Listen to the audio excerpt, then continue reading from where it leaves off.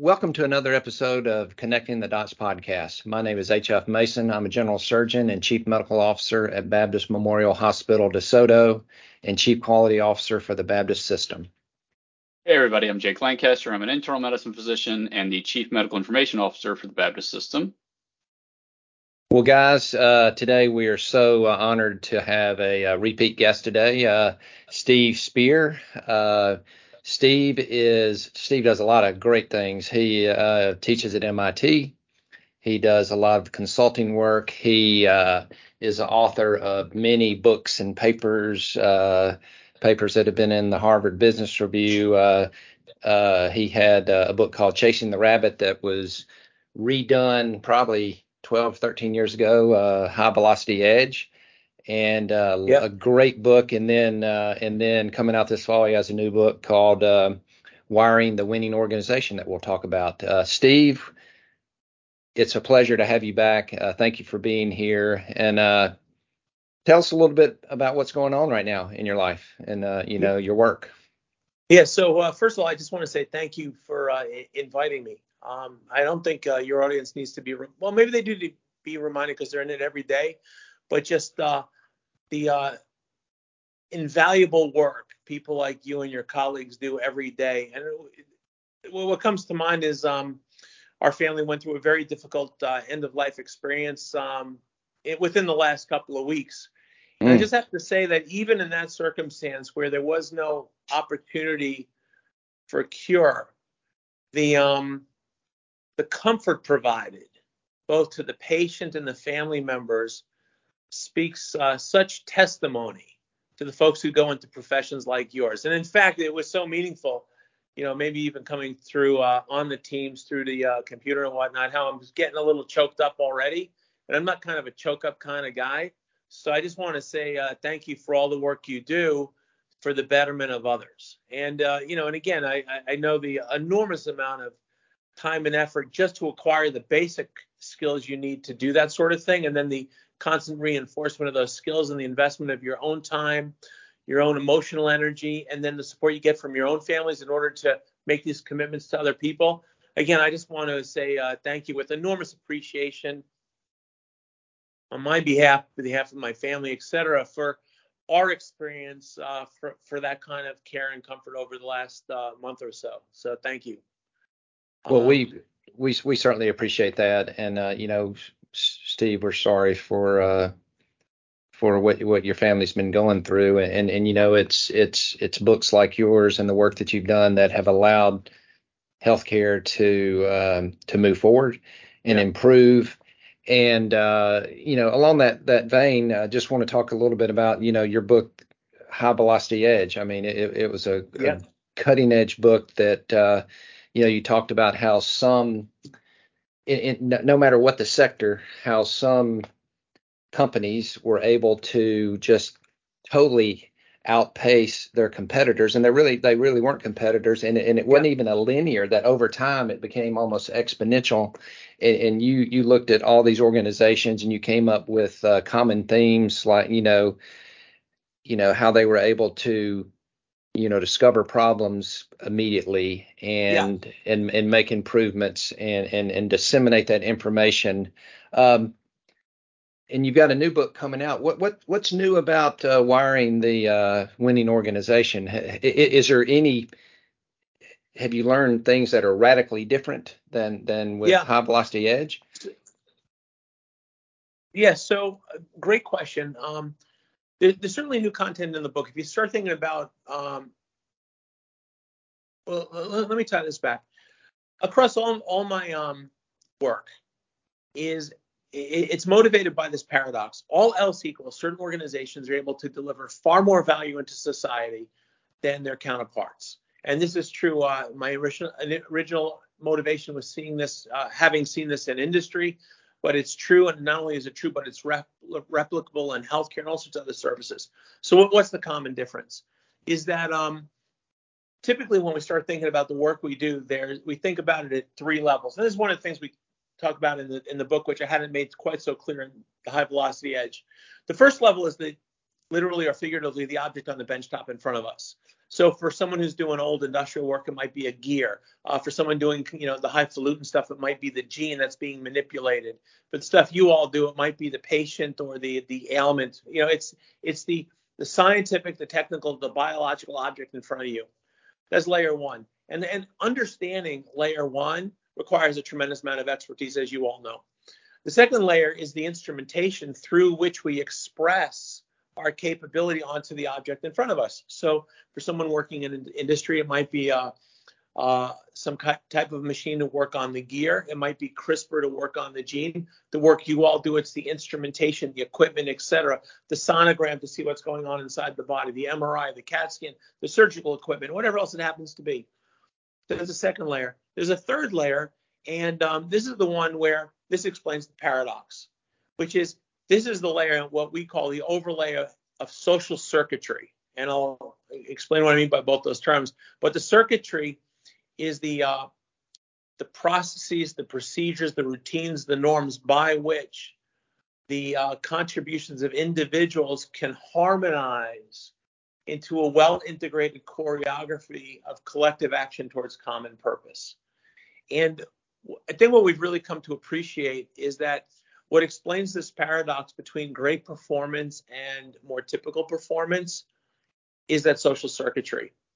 And the reason we call it social circuitry, it's not meant metaphorically, but it's meant more literally, because if you start thinking about a circuit, what does a circuit do? It brings something which is in high concentration in a location where it's not actually needed to a place where it's in low concentration, but it's actually desired. So that's what an electrical circuit does, right? It brings charge from where it is to where it needs to be. That's what plumbing does. It brings pressurized liquids from where it is to where it needs to be.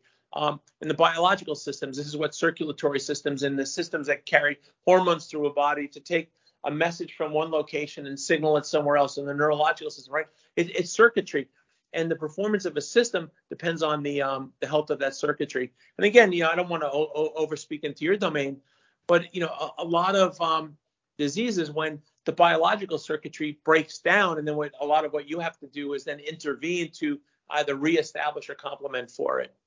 And so the case we make in winning, the case we make in wiring the winning organization is that there's a number of very robust ways to create that social circuitry so that people can more fully express their ingenuity onto layer one and layer two problems, the object in front of us and the instrumentation through which we work, and they have to spend so much less of their ingenuity trying to solve for layer three problems, which is the trying to figure out, what am I supposed to do? Who am I supposed to do it with? Who am I depending on? Who's depending on me? Where do I get information? Where do I get materials? Where do I get resources, et cetera, et cetera?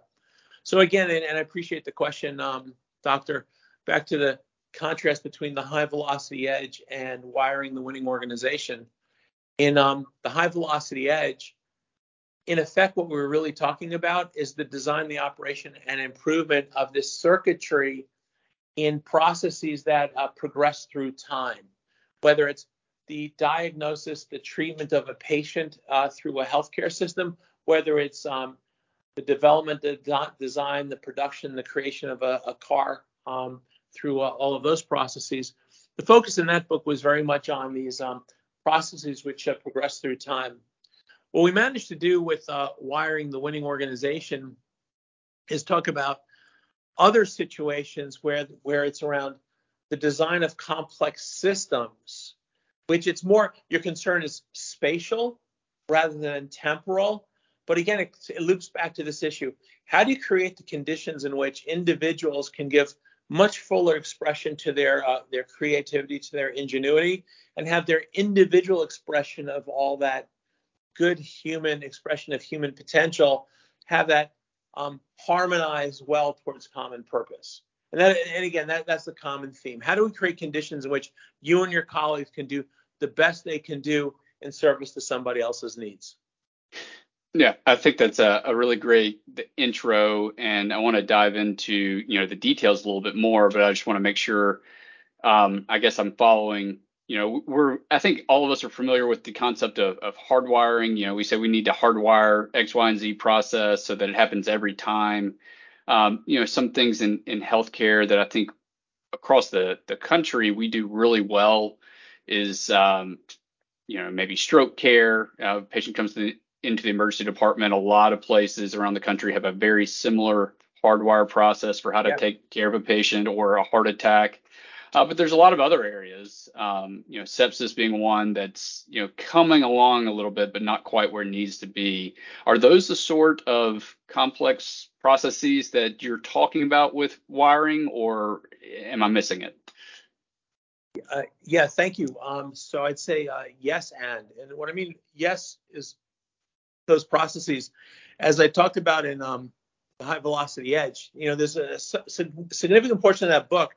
Obviously, significant portion of that book is devoted to Toyota, because that's where I did my embedded immersive Karate Kid training.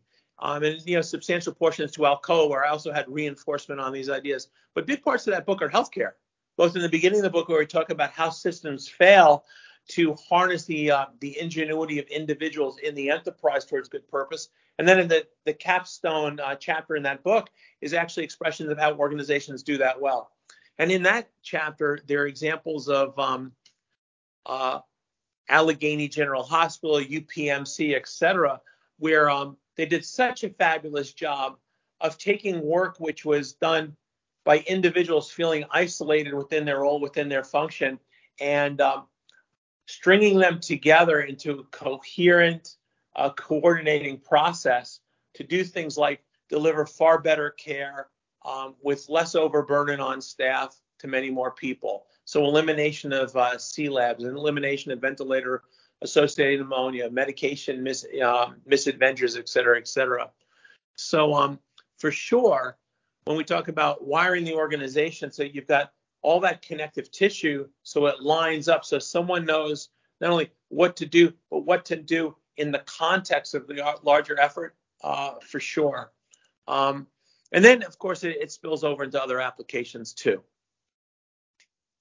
It's just real interesting, Steve, is that, and Skip is not here, but he always mentions, socio-technical systems, and he says a lot of places we emphasize the technical, but we pay lip service to the social, and it seems like that that is really the key, is the social aspect in creating those systems, because and we're always, as long as human beings are doing the work, you're going to have the social aspect, and we'll never be able to completely rely on the technology.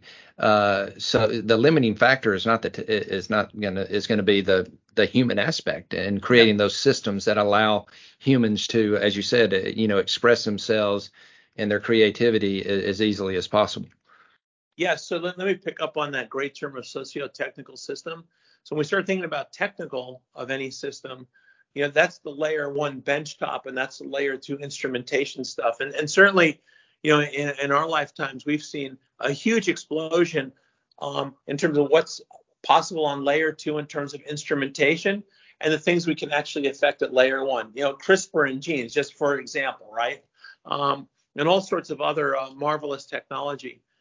One of the things, and I think I point this out in the High Velocity Edge, is as layer two becomes more and more capable, layer three actually becomes more and more complex. And I believe I actually use healthcare as the example, that you go back 40 years, 50, certainly 60 or 70, there just wasn't that much available science and technology through which doctors could express their expertise, which meant was that the group of people who were needed in order to treat a patient weren't that many. It was very doctor-centric, because it required great skill, but there wasn't much to actually do.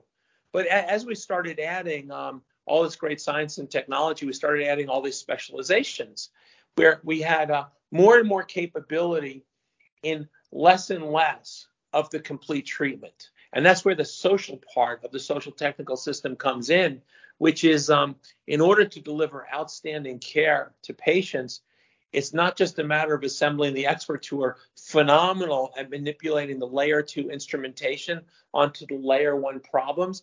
We also have to have this intricate web of processes and procedures so that all the contributions land at the right time, in the right place, in the right form, so the pieces come together into this beautiful and glorious whole. And if they do, it's fantastic. And if they don't, what you have is frustration, disappointment, disarray, etc. So, I know your book is not out yet. I think it comes out in November, so probably not too long after we actually release this episode. But just looking at the bio on it, or the description of it on Amazon, it says how organizations can move from the danger zone to the winning zone by employing 3 key mechanisms. Can you touch on those mechanisms and what you mean by them? Absolutely. Yes. So this term of danger zone, winning zone, what we're doing is setting up a contrast. And again, what we're trying to address is what we think is people get, but it's often overlooked in terms of explicit declaration, that we form organizations to solve problems which we can't solve on our own, right? That's it. If I could solve it on my own, why do I have to join an organization? I'll just be a freelancer, right? The reason we form organizations is because we need all these specialties to come together to address a bigger problem, a problem which is much bigger than ourselves. And again, back to this issue that the reason this is a people problem, a social, the socio part of the social technical, is that we have to engage people's minds in the solution of these problems. So first, the contrast on the danger zone, winning zone. We say, well, what are the conditions in which it makes it really, really hard for people to solve problems? And it's like, all right, well, let's make the problems really complex. All right, let's make the situation in which they're working very fast moving. Let's increase the risks and the consequences of getting the wrong answer. Let's make sure that that there's little opportunity to learn from experience or experimentation. And these are some of the attributes of fast-moving, high-risk, uncontrollable, complex, non-repetitive situations. Boom. Those are situations in which it's very hard to solve a problem. And unless you already have the pre-wired program of what to do and how to do it, you're going to fail. So anyway, in contrast, what's the winning zone is everything the same but opposite, right? Which is the problems are less complex, they're simpler. The situation is not only slower moving, so we can engage our deliberative, as Kahneman and Tversky, talked about fast thinking, slow thinking. It's a slow thinking environment rather than a fast thinking environment. So the problems are simpler. We can engage our slow thinking, not our fast thinking. The risks of getting the wrong answer on the first try are less, so we have chance for iteration. And we actually have opportunity for iteration, so we can learn through experience and experimentation. So that's the idea. And what's the difference between the danger zone and the winning zone? The danger zone is a place where human intellect is very, very hard to engage. And the winning zone is the conditions in which it's much easier. So anyway, this ties to our 3 mechanisms. We talk about 3. One we call slowification, which in truth is a made-up word. I admit that. The other is simplification. The third is what we call amplification. What I mean by slowification is changing the conditions in which we're asking people to solve problems. Too often, we ask people to solve problems on the fly in what we call performance. And it's like, what do we do right now? Well, the only thing we can do when we're performing, and again, fast-moving, uncontrollable, the only thing we can do now is what we've already taught ourselves to do in terms of biases, habits, routines, et cetera, et cetera. And so the encouragement there is that if you're anticipating being in a situation of high stakes, high risk, et cetera, take full advantage of vetting your ideas in early stage planning through aggressive stress testing, red teaming, on, and use practice not as a chance to rehearse that, you've mastered the script I've written, but we actually use practice to find flaws in the script. And if we do that, and this is the slowification piece, if we take our problem solving out of the fast moving environment and bring it into these slower moving, more controlled environments, we're more likely to get to good answers that are then dependable in the performance environment. So that's the first one, slowification. Like I said, I think there's maybe actually a German word for exactly what I'm describing, but there's no English word, so we made one up. Then, yeah, go ahead. No. And then, the problem with using a German word, it's like 42 letters and they're all consonants, right? So the second mechanism we talk about in the book is something we call simplification. And what simplification is taking what is a very large problem and partitioning in some fashion. So you still are stuck with the large, complex, hard to fathom problem, but you figured out how to break it into smaller pieces. So the pieces themselves are simpler to understand. Not only that, but the pieces are smaller, and so you have to coordinate the efforts of fewer people at a time to solve the problem. So, and we talk within the simplification of 3 techniques, but actually I work with a guy, I'm very good friends with a guy who had a long career dealing with quote unquote complex patients at Mass General here in Boston. And when I asked him how he figured out a patient who had multiple comorbidities and had all these different medications, I said, how do you get that straight in your mind? He said, you don't get that straight in your mind. I said, well, how do you treat them then? He says, incrementally. He says, what I do is I take the patient, and once we've stabilized the patient, what we do is we start withdrawing one out of many medications to see the effect, or we reduce the dosage of one medication out of several. And then we stabilize that one, and then we do another one to see the effect of that. And then we do another one, and we do see the effect of that. And he said, we can never, at first, certainly understand the complexity of the entirety of the patient, but we take this incremental approach of taking the very, very big problem and adding novelty to a stable platform bit by bit rather than in single large bites. And he said that's how we come to an understanding of a complex patient. So anyway, within this these mechanisms, there's the slowification we discussed. There's the simplification to make big problems, the piece of it that you're addressing at a single time, smaller. And that's one example of several. And then the third thing is amplification. And amplification is if slowification makes it easier to solve problems because you've changed the environment, and simplification makes the problems themselves easier to solve, the third mechanism, amplification, makes it more obvious you have a problem in the first place. And I'll make 2 references. Again, both are somewhat self-interested. So in the High Velocity Edge, we open that book and ask the question, why do systems fail? And there's a chapter dedicated to this idea of ambiguity and workarounds. And we have several examples. One is of an automotive plant that slowly declines. There's an example of the space shuttle catastrophes. And then there's an example of problems in the delivery of medical care. So this issue of this mechanism of amplification, I actually give a lot of attention to its presence and absence in the High Velocity Edge.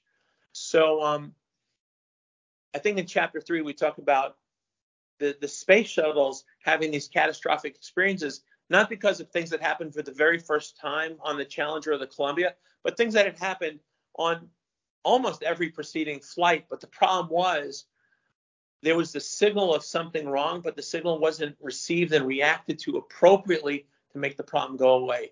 We talk about errors that were documented in this series of quality grand rounds, where it was evident that there were things wrong, but the signal that hadn't been broadcast, transmitted strongly enough, or had been received and reacted to well enough to remove the vulnerabilities in the system.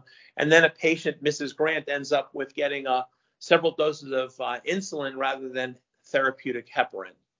And so we pick up on this theme in Wiring the Winning Organization with this idea that you have to slowify to make it easier to solve problems, simplify to make the problems themselves easier to solve, but then you have to amplify and make it just patently obvious that there's something wrong in the system, so that you know to pay attention to it sooner than later and with more conviction than not. And like I said, I preface this by saying this is going to be a little bit self-interested.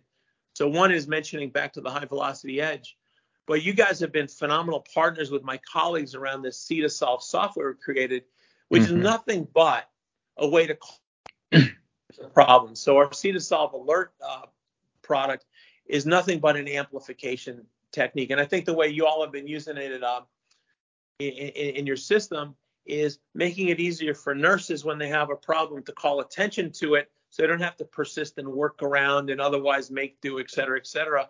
And I think we have it actually in place that so your patients, if there's a difficulty, rather than having to either deal with the difficulty or then a family member searching around for the nurse, the technician, the doctor, they just quick and easy call out the problem, they amplify it so someone comes and pays attention. So again, amplification is the third of these three mechanisms, which we argue is part of having a well-wired organization. Steve, let me ask you, when you're talking about some of the healthcare examples, my mind thought about what we do for tumor board or complex cardiology cases where we actually have a group that would meet to discuss a specific case, and you got representatives from, radiology, oncology, et cetera. And so Don't forget surgery. Well, surgery, I guess y'all are important in some regards, but it's some people. To me, it slows down the process. It simplifies it by breaking it up into individual areas, and then you're amplifying it because you're involving a lot more people. Would that be an example of how something good has been wired? Yeah, that's a phenomenal example. One of the terms we introduced in Wiring the Winning Organization is the notion of coherence. And we deliberately picked that term for the double entendre effect. So what we mean by coherence, and this is sort of the dictionary definition, is it's something which is complete and whole. So you take doctor, what you're describing is a situation where you have a patient come in and it requires multiple specialties to understand what's going on with the patient and how to treat it. So you have to image it and get other, the radiology contribution and the oncology contribution to understand what the radiology refers to. And then perhaps surgery comes in if there's right? So the coherence there is making sure that you have all the people necessary to actually come to an understanding of the problem and a resolution of the problem in the same place at the same time so they can work on the problem together. Now, the double entendre around coherence is not only is this notion of complete and whole, that you have all these specialists focused on the problem together, but also coherence means the ability to act in a logical and consistent fashion. And if you lack coherence, the first term, the complete and whole, then you can't act in a coherent fashion, logical, consistent. You end up acting in an incoherent fashion. Let me just pick up on this. Coherence becomes a very important concept in the book because it's possible to design this overlay of social circuitry that you've created boundaries far greater than you needed in order to have coherence. This is where everyone is on the team. And there's symptomology around everyone on the team, which is most people show up at meetings reluctantly. And when they leave the meeting, they say, why was I there? I didn't have anything to contribute, and there's nothing I extracted from it. And so in the book, we talk about examples of that where whoever was leading the enterprise didn't think about trying to find the smallest possible coherent unit and consequently the easiest one in which to work. So this is the simplification element. But of course, there's the possibility of subdividing so far that you lose coherence in the other direction, which is you no longer have all the necessary resources to behave in a consistent and logical fashion. And this you see, and this is certainly a risk in healthcare, is where you organize around functions, but you don't organize around care teams. So you have oncologists discuss. Actually, I'll just give you an example. So I remember one time shadowing residents at a local hospital, not to be named, and we happened to get to the bedside of a patient who had been in for surgery, and the surgeons came by and did an evaluation, had a conversation about her. Then the pulmonologist came by because she had been in for lung surgery.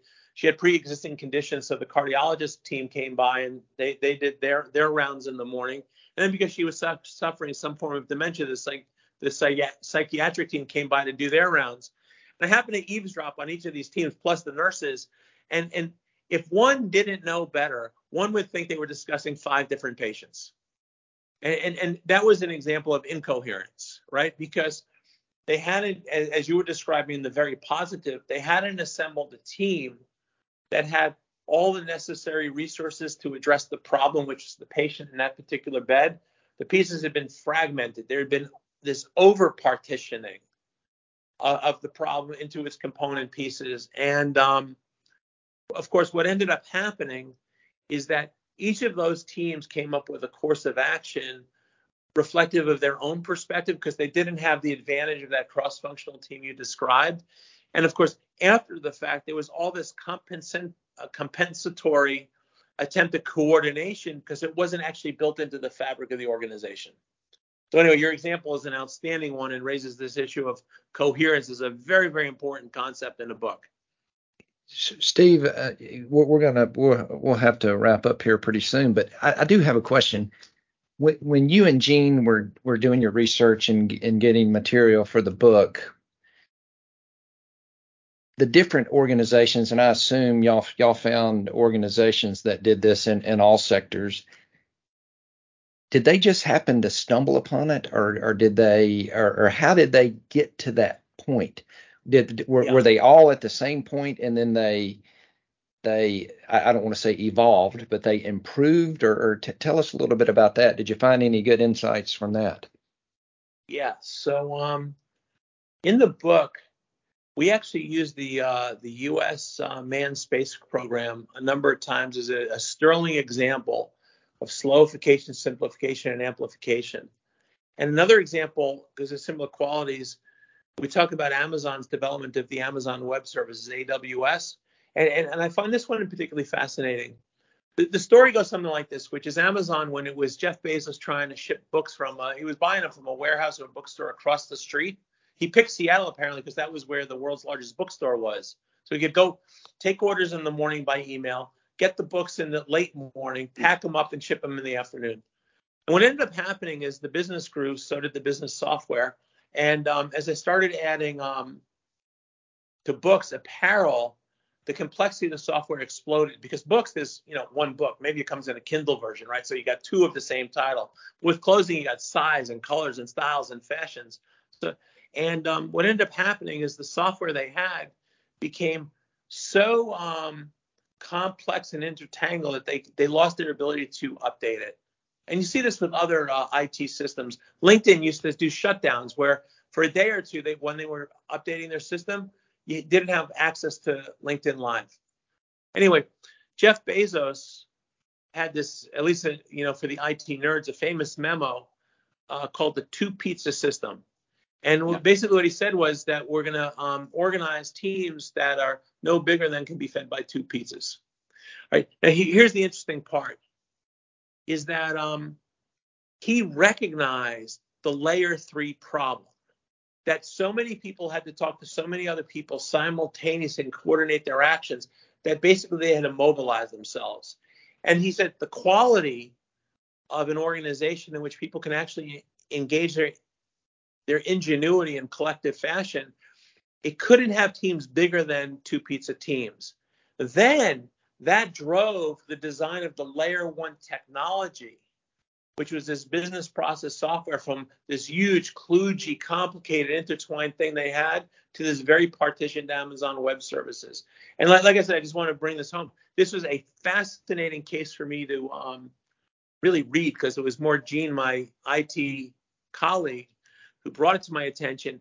It was, they deliberately designed around the human mind, their processes, and then the technology followed the processes, as opposed to what normally happens, which is we allow the technology to sprawl and intertwine and become this behemoth, and then we force our processes and consequently our layer 3 organization to conform, and then we force people to try and get their minds to conform to this incomprehensible artifact on layer 1.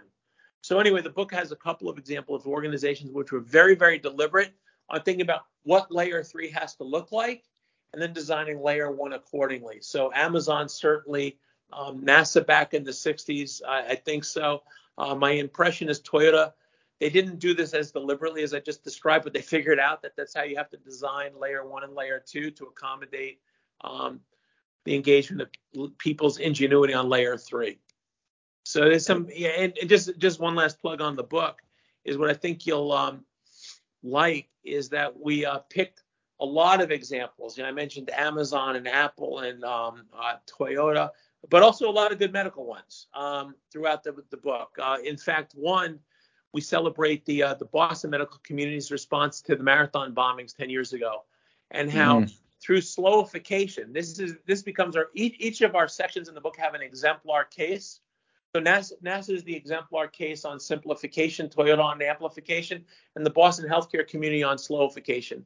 That there were a lot of things they had done in the preceding decade so that when those bombs went off 10 years ago and patients were flooding into the local emergency departments, they didn't have to invent on the fly what to do because they had built the routines and the processes and procedures to clear out patients, to screen for contamination, radiological, chemical, et cetera, to manage the incorporation of people showing up to be helpful but weren't built into the process, identification of families and patients, et cetera, et cetera. So anyway, one of the exemplar case in the first section of the book around the first mechanism is a healthcare case. Wow. Well, Steve, time has flown by, and we could sit here all afternoon. But on behalf of Baptist, thank you very much for joining us again. The book Wiring the Winning Organization, it can be pre-ordered right now on Amazon. Also, High Velocity Edge, if you have not read that, for our listeners, it's a great read as well. And once again, Steve, on behalf of Baptist, thank you very much. Absolutely. You're welcome. And again, the two thank yous. One, the professional thank you, because you guys have been tremendous partners to my colleagues at C2Solve, and the amount of learning and advancement. And again, on behalf of my family, for what you all do. Thank you, Steve. You're welcome. Thank you.